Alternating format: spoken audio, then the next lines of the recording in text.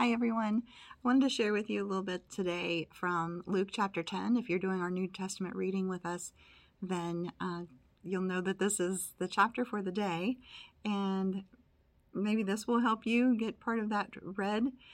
I'm going to cover the parable of the Good Samaritan, which is the last few verses that are in chapter 10. And it's the parable of the Good Samaritan. And in Luke chapter 10, verse 25 to 37, it says, "Behold, a certain lawyer stood up and tempted him," meaning Jesus, saying, "Master, what shall I do to inherit eternal life?" And he said unto him, "What is written in the law? How readest thou?" And he answering said, "Thou shalt love the Lord thy God with all your heart, with all thy soul, with all your strength, and all your mind, and thy neighbor as thyself." And he said unto him, "Thou hast answered right. This do, and you shall live." But he, willing to justify himself, said unto Jesus, "And who is my neighbor?" And Jesus answering said, "A certain man went down from Jerusalem to Jericho, and fell among thieves, which stripped him of his raiment, and wounded him, and departed, leaving him half dead. And by chance there came down a certain priest that way, and when he saw him, he passed by on the other side. And likewise a Levite, when he was at the place, came and looked on him, and passed by on the other side. But a certain Samaritan, as he journeyed, came where he was, and when he saw him, he had compassion on him, and went to him, and bound up his wounds, pouring in oil and wine, and set him on his own beast, and brought him into an inn, and took care of him. And on the morrow, when he departed, he took out 2 pence, gave them to the host, and said unto him, Take care of him, and whatsoever thou spendest more, when I come again, I will repay thee. Which now of these 3 do you think was a neighbor unto him who fell among the thieves?" And he said, "The one who showed mercy on him." And Jesus said, "Go and do thou likewise." So do the same. So I just wanted to share a few thoughts about this parable, the Good Samaritan. Many are probably familiar with this story. And the first question that comes to mind might be, why did Jesus choose a Samaritan in the parable of the story? In this story, and I found a couple of articles that I got some insight from online. That one's from Find Answers About Christianity, and one is called Devotional Christian. And the Find Answers About Christianity explains who the Samaritans were. It says Samaritans appear to have emerged from the intermarriage of the Jews and the pagans. So when Assyria conquered Israel in 722 BC, they took most of its people into captivity, and they resettled the land with foreigners, and intermarriages also took place. So Jews typically did not like the Samaritans. They were, I guess you could say, they were enemies. They didn't have anything to do with each other. Jews would not have anything to do with the Samaritans. So Jesus is making a point here that the Samaritan was the one who did have mercy, and that it shouldn't matter to us what race someone is, or what socioeconomic level they are, what they look like.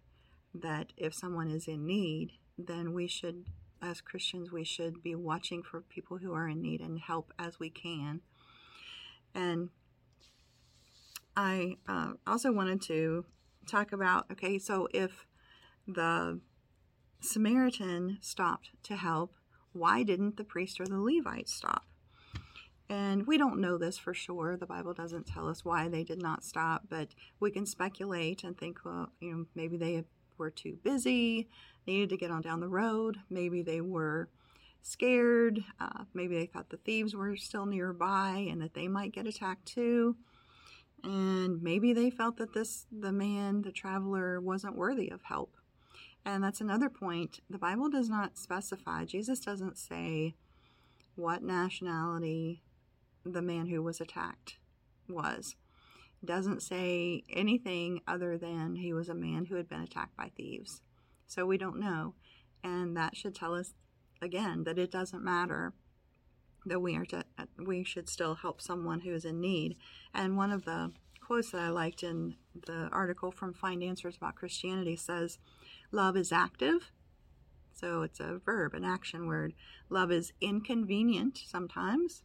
It's risky, and it might not be reciprocated.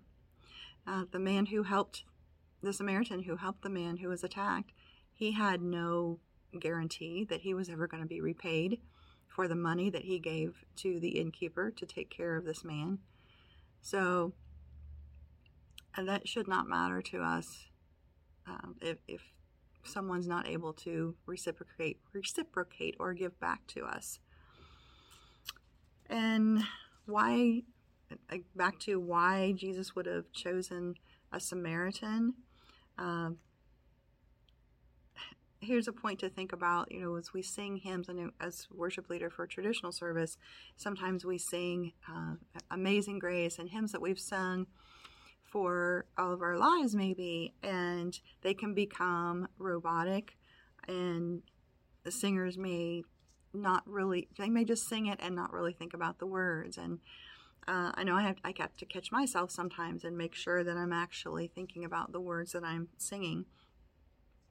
And in the same way, the lawyer who came to Jesus, he had learned a lot about God. He had studied about God and God's law, but yet he didn't have a relationship with him, and he didn't have mercy for the broken.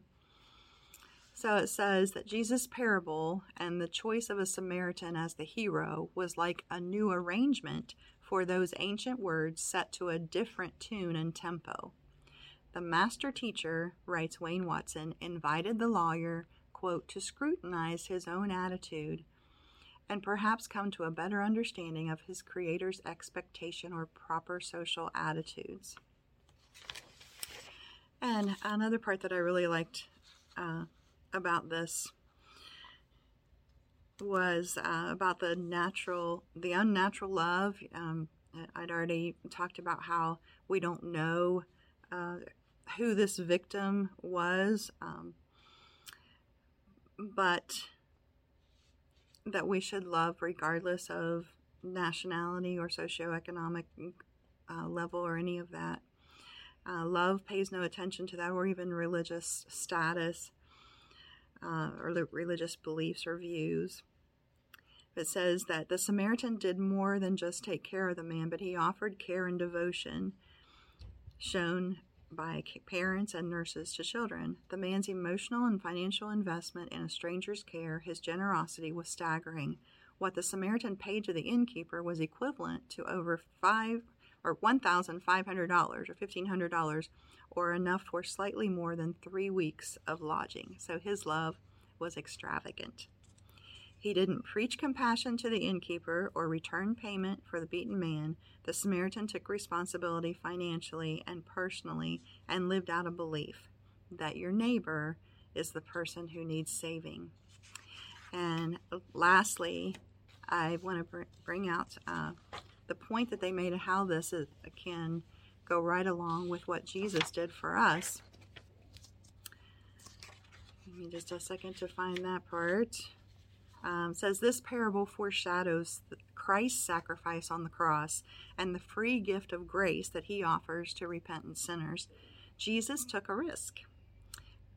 Quote, this is from Romans 5:8. While we were still sinners, Christ died for us. He paid everything so that those who believed in him for salvation would be saved, while knowing that many would end up rejecting his gift. God asks that we meet lost people in their painful messes and lead them to the cross, risking rejection, but hoping to witness their salvation. So I hope this has given you a little more insight into the parable of the Good Samaritan, and that we will all keep that in our hearts and pray that the Lord would give us eyes to see when there are others in need around us, and to see what we can do and what we should do to help others. Have a great day, guys.